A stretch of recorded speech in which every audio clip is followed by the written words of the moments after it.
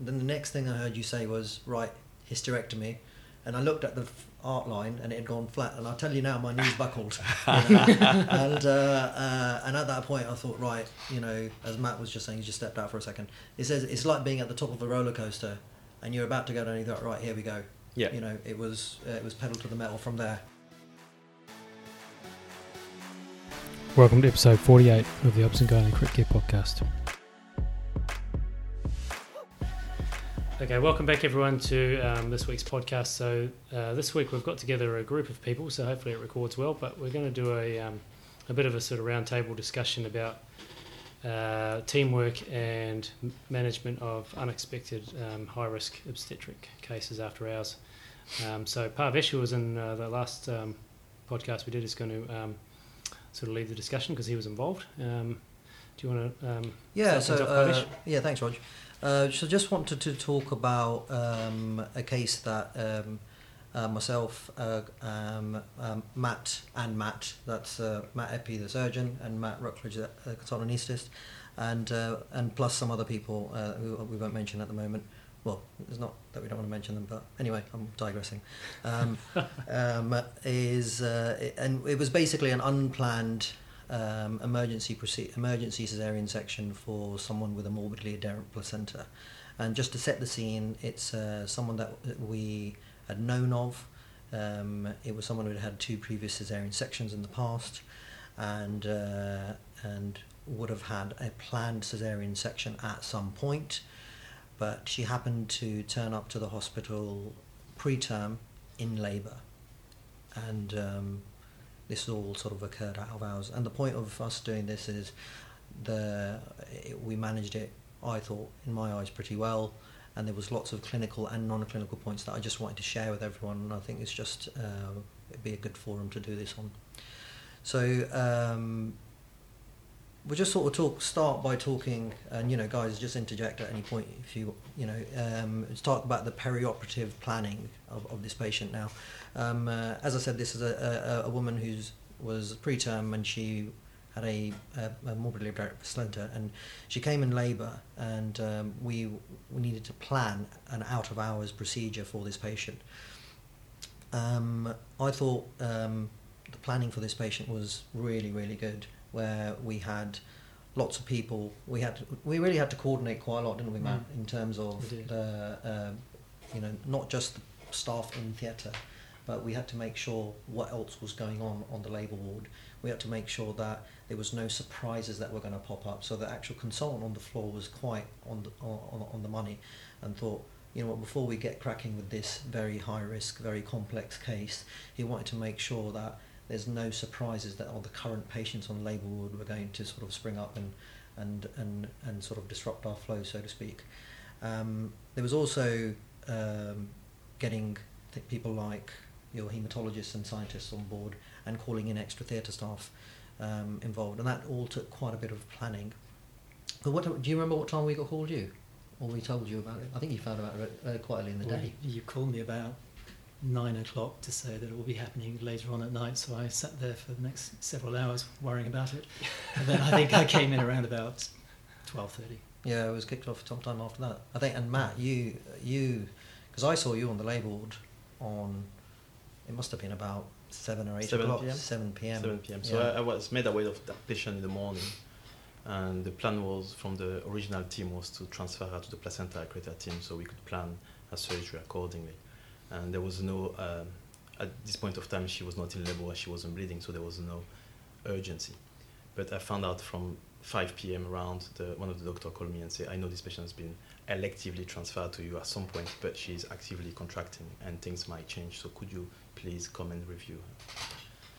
And then we realized she was actually contracting a little bit and a little bit more, and she started to bleed. So bearing in mind this patient was in a specialized team because she has an abnormal placenta which was 3 times thicker than any other placenta. It's a specific disease that we don't have the histopathology confirmation yet.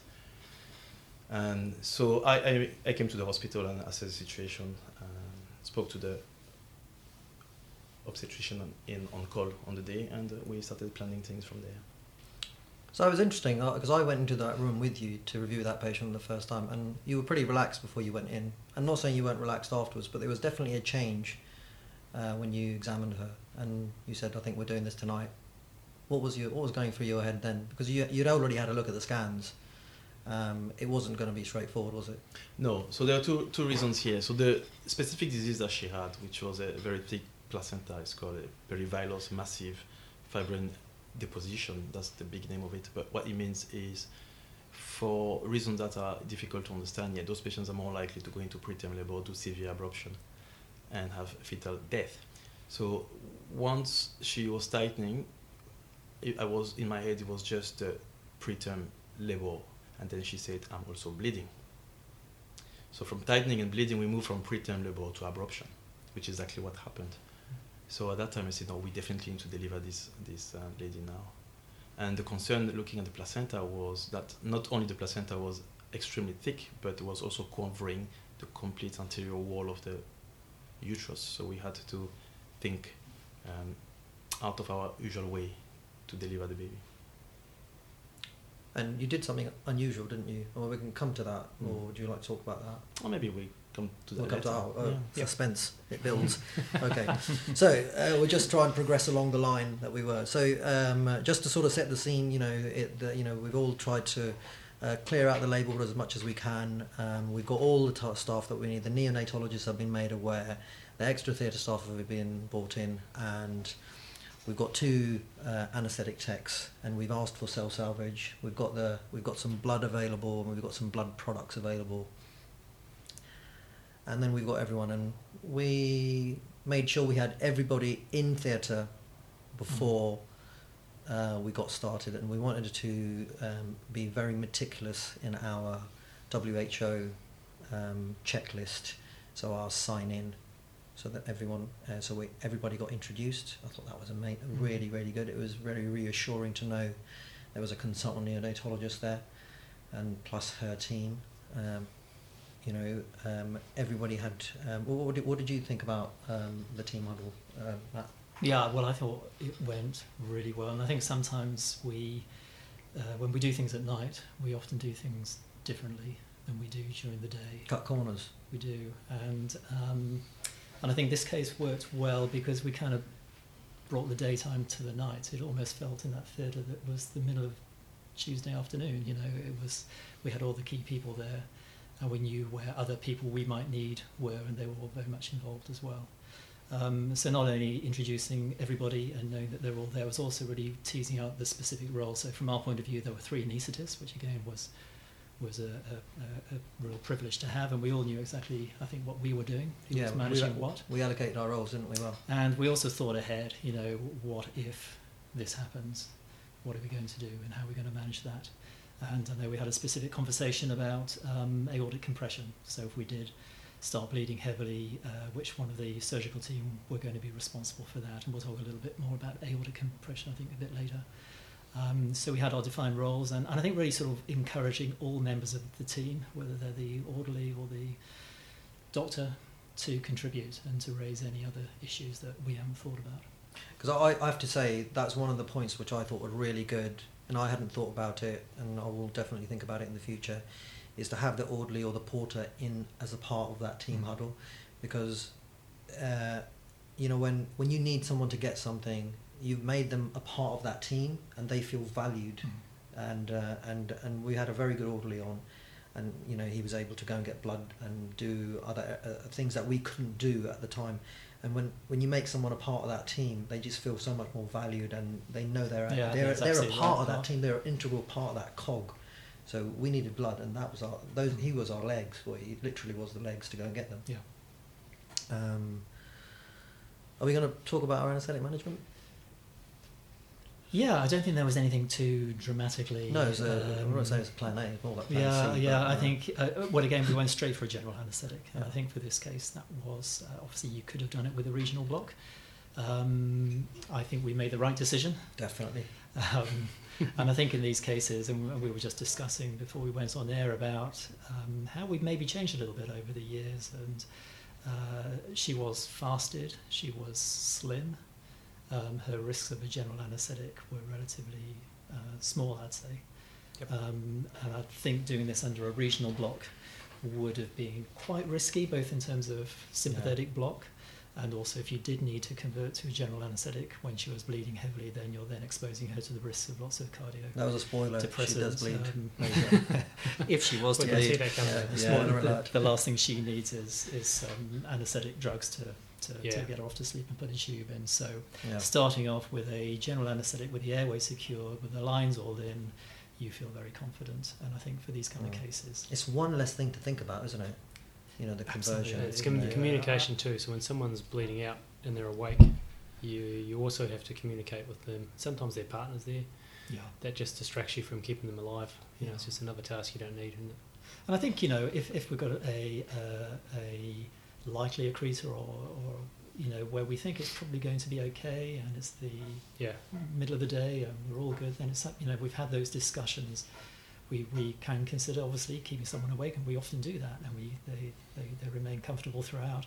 This case was very different. Things were evolving very fast. There was likely abruption. In fact, her haemoglobin was 70 by the time we started the case. And it was 90 fallen when I by started, so but it dropped significantly over very the quickly. day. Yeah, so it was. I think it was very much the right thing to do. So it was a very straightforward, fairly classic, modified rapid sequence induction. Yeah, with an art line. Yeah, with an arterial line in place and two big cannulas. And she was pretty stable, wasn't she? I think. She was. So there's really not much. I would like to say it was probably slightly more clever than that, but yeah, it wasn't. It was actually pretty easy. Pretty Just standard. one thing to ask about you, Matt, is if she had gone to term.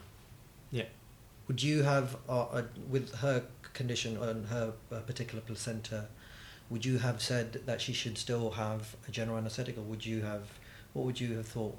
Because you think she would have had a greater chance of bleeding? I mean, this is very hypothetical. Yeah, so hypothetically, I would say every time I believe that we're going to do a midline incision on the abdomen, that means GA for you. Right, okay, got you. That's another spoiler. Okay, so listen, shall we talk about the surgical approach? This is not the Game of Thrones. Shall we talk about the surgical approach? Well, we might while we're here. So she's very preterm, she's 26 weeks, and the challenges are, one, she's placenta accreta, and second, the anterior placenta is completely covering the anterior uterine wall. In other words, there's no direct access. And if you try the direct access in those circumstances with 26 weeks, you end up, one, going through the uterus, and a thick uterus, so you end up having a very sick baby. And you also end up having what you hate to see in placenta accreta is somebody traumatizing the placenta before the delivery of the baby, because the bleeding starts straight away. Is it also possible to traumatize the baby as well? I mean, if you're going through placenta and you can't see the where you're heading. main concern for us would be beyond the mother is if you go through such a big placenta to find such a small baby of 800 grams, the baby starts bleeding straight away. Yeah. And the reserve at 800 grams is, don't quote me, but it's probably not more than 100 mils. Yeah. So it doesn't take a long time for the baby to be completely anemic. 100 mils per kilo, so that's more like 800 grams or something like that of blood. Yeah. So the intent was to deliver the baby without encroaching on the placenta, and the only option we had was to go posteriorly on the uterus, and hence the decision to do a classical incision on the midline on the abdomen, and then integrate the uterus out of the abdomen of the lady, and then have access to the posterior uterine wall, and then do a classical incision on the posterior uterine wall and deliver the baby in the membrane. So achieving that, we've already achieved the baby is delivered without any trauma. Right. And the second thing we've done for the mother perspective is she's got no trauma too. So we can say, well, let's wait and see what this placenta is behaving like. Mm. And remember, the placenta here was completely abnormal, being 3 times the normal size as one should be. So the placenta, in these circumstances, we ask you not to give any uterotonics. Yes. So we don't create any contraction that we don't want or don't need to. So we can observe the behavior of the placenta a little bit. And at this stage, this is when things become hairy quite quickly, because you always or almost always have a spontaneous separation of the happy placenta. Right. But the placenta accreta is never a placenta accreta of the whole placenta. It's always a portion, Right. which could be a 10%, a 15%, a 20% that is strictly adherent. So you could have partial separation, and everybody looks like, oh, it's coming. Yeah, hold on. The easy bit, the bit that wasn't adherent, has come out. Yeah. But we don't know about the adherent bit yet. So Yep. this is what happened here. So the parts started to separate, and it looked reassuring. And then suddenly we came to the lower segment where we knew from the ultrasound that this is where the accretion was. And as soon as this part was coming, she started to bleed profusely. Well, I remember that very, very clearly because you said, "Oh, it's coming," and I said, "Get some oxytocin." I started drawing that up, and then you said, then the next thing I heard you say was, "Right, hysterectomy," and I looked at the art line and it had gone flat, and I'll tell you now, my knees buckled. You know? And at that point, I thought, right, you know, as Matt was just saying, he just stepped out for a second. It says it's like being at the top of a roller coaster, and you're about to go down, and you thought, right, here we go. Yeah. You know, it was pedal to the metal from there. That's it. And this is why it's important from the surgical point of view to be quite clear about what your intentions are depending on what you're going to see. So we never know what to expect because adherence is adherent. Some will be adherent but will still separate. That's why all our patients in placenta accreta do not end up with hysterectomy. But some will separate or won't, or if they do, they bleed a lot. Right. You got all this information within 15 seconds, and the key is how do you respond to those 15? How quickly do you respond to the 15 seconds? That was very quick. What about you gave me some really sort of lovely golden nuggets when we had a little discussion afterwards about the manual aortic compression. Do you think you could share some of those with me now, with us now, so you know about the difference and where you stand? Like, yeah. So I think in our planning we knew that we could have needed to do aortic compression. So doing a midline incision allows a good access to the aorta. So we could actually look, this is the IVC, this is the aorta. But technically speaking, the aorta is on the left side of the patient and the IVC is on the right of the patient. So when we're doing this surgery, usually the guy doing the hysterectomy is standing on the left side, i.e. the best possible side to do compression. And the assistant is standing on the side where the IVC is facing him. So it's much better to have a direct access of what you're doing, but you have to bear in mind that whoever is in charge of the IVC in this scenario, or the aorta in this scenario, is actually having the IVC just in front of him, and he has to bypass the IVC to compress the aorta, which they usually do quite perfectly until they are distracted by other duties. Yes.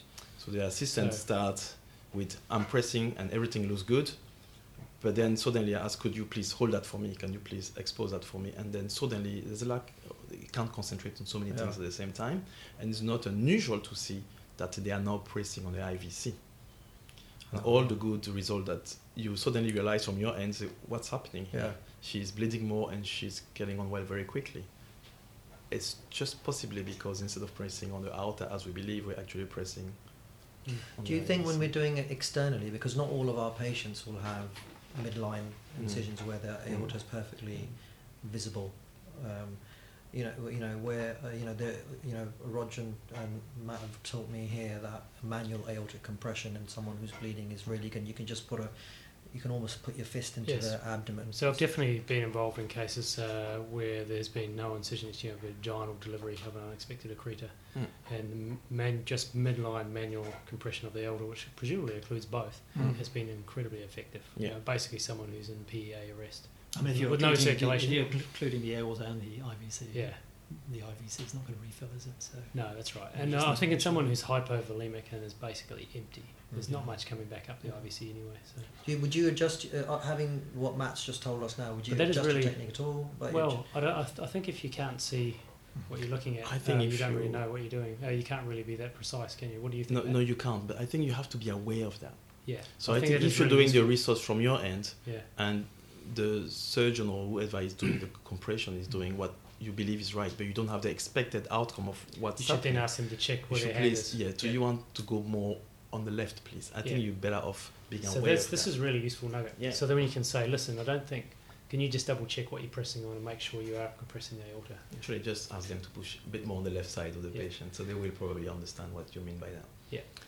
And it works most of the time. I think it works well. Oh, but we if you can don't see have, if you don't have Yeah. the outcome that you're expecting, it could be that without knowing, we actually pressing more the IVC than the aorta. I mean, no, to be honest, it felt like at when it was once we gave a bit of fluid or blood, I should say, it did feel like I was doing a AAA because when you normally when you do that cross clamp on the aorta, the blood pressure shoots up, and that's exactly what what you're doing, isn't that's it? exactly that's exactly what you were doing. You're just doing it not with a clamp, you're just doing it with the thumb, and it kind of worked really nicely. Right. Oh yeah, so yeah, that was manual aortic compression. So she started bleeding quite heavily, and I just told, I just said that you popped out for a second. And I just said, when we were discussing like being at that top of that roller coaster, and you thought, here we go, we need some blood. That's right. We need some blood now. Now, before I came to and sort of work with these guys, my management of hemorrhage or major hemorrhage was sort of from the teaching that's come from sort of Afghanistan and Iraq about your proportions being sort of one to one when it comes to blood FFP and platelets. Now I've learned since being here from all the work that these guys have done, that's Roger, Matt and Matt, with point of care testing, that what you really need and what really works is fibrinogen and cryoprecipitate, and that's because you've all done point of care testing using Rotem or thromboelastogram of sorts. We use Rotem here. And what I thought was really interesting was that when the patient started to bleed, was we empirically asked, well, Matt, you should say what you did. What was going through your head at that time? Because it wasn't going through my head. I was worried about my pants. Well, we'd seen some significant bleeding very quickly. Yeah. And the expectation was that was going to be short-lived and all would be well, but you've always got to think of what might happen, and that bleeding might continue. We had blood to give, and we had other fluids to maintain the bulimic status. But my worry was that we could cause a dilutional coagulopathy, and we should preemptively give some coagulation product. And like you say, the thing in obstetric hemorrhage that's most important is fibrinogen. There is fibrinogen in FFP, but not much, and Roger's the expert on this. And so this came up in the major hemorrhage workshop that I did with Graham on the weekend. So, and we sort of shared that with participants. So the concentration of fibrinogen in FFP is 1.6 grams per litre. I'm not sure which country that's from. In cryo, it's 8 grams per litre, and in fibrinogen concentrate, if you use that, it's 20 grams per litre.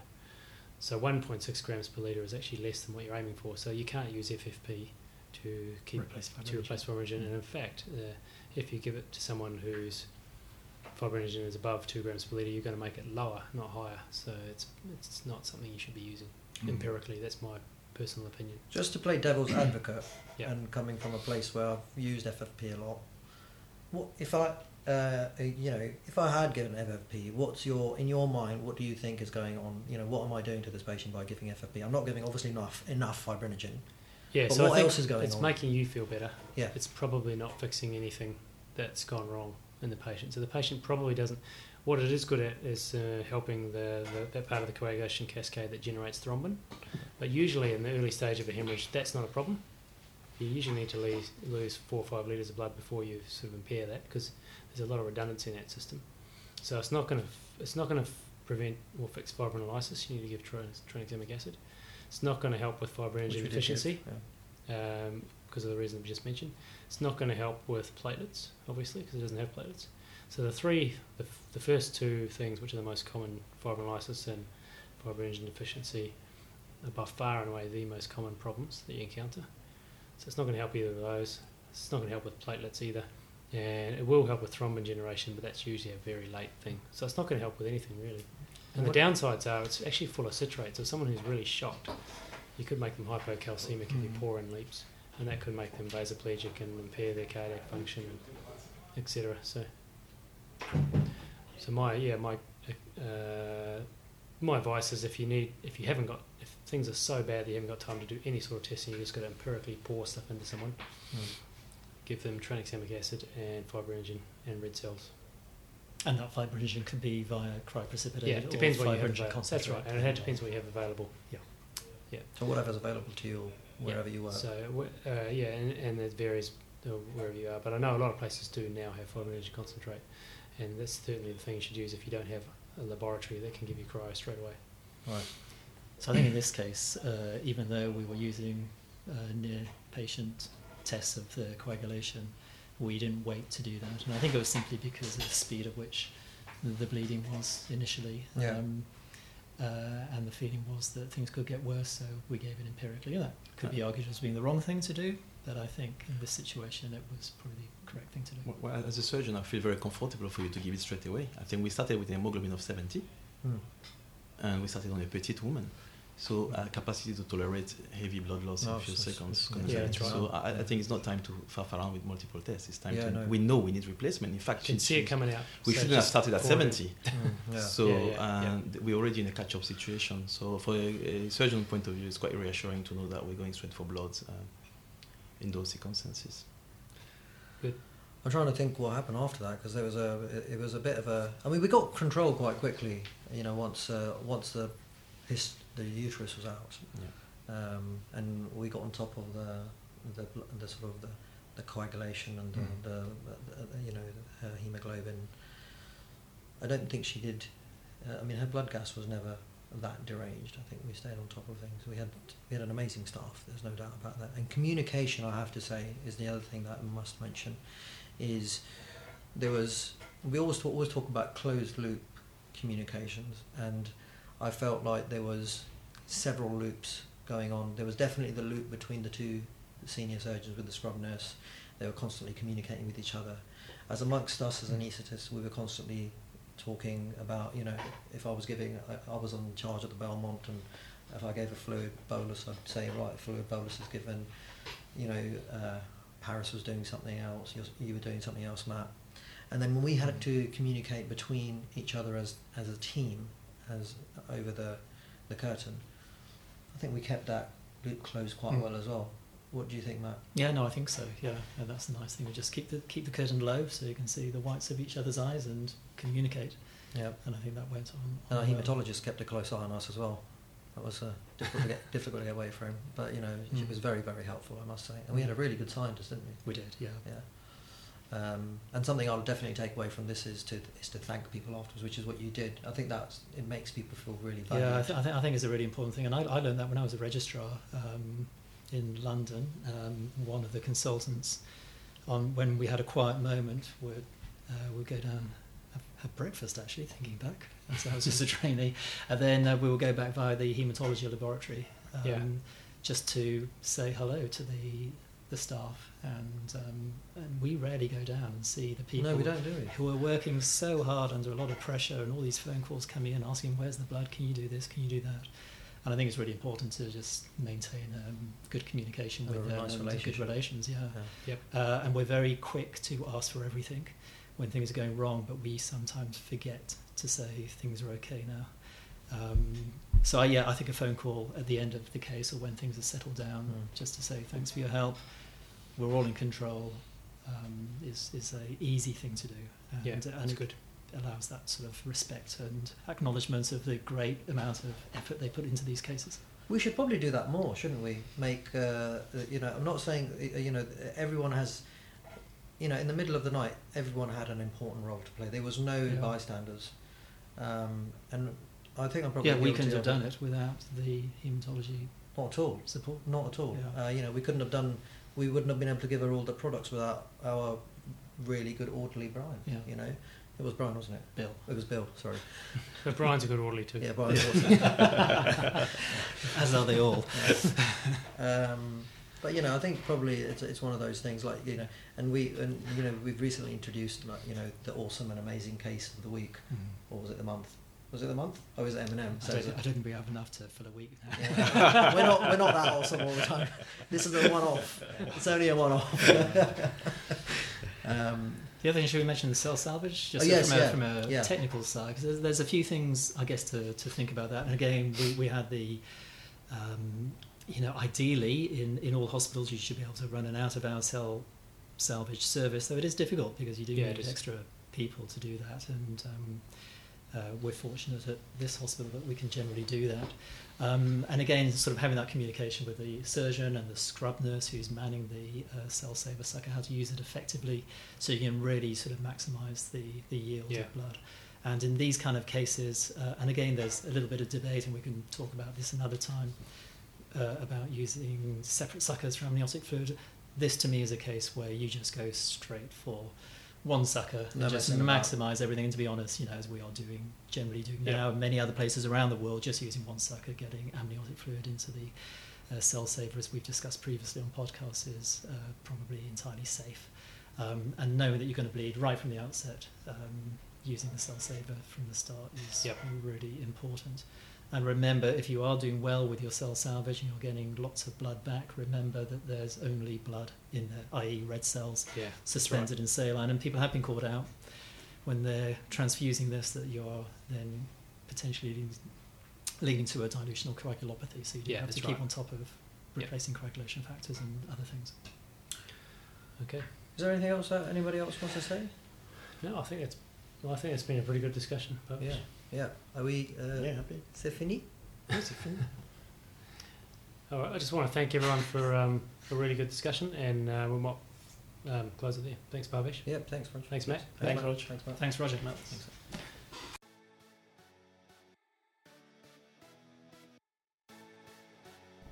Thanks for listening, everyone. Please go to the iTunes menu and subscribe to the show if you like it. Write a review. This will also help us get seen by other listeners on the iTunes menu. If you're also interested, please go to our website at www.obsandgynaecritcare.org, where there'll be lots of show notes and links to interesting videos related to the topic that you've just listened to. See you again next time.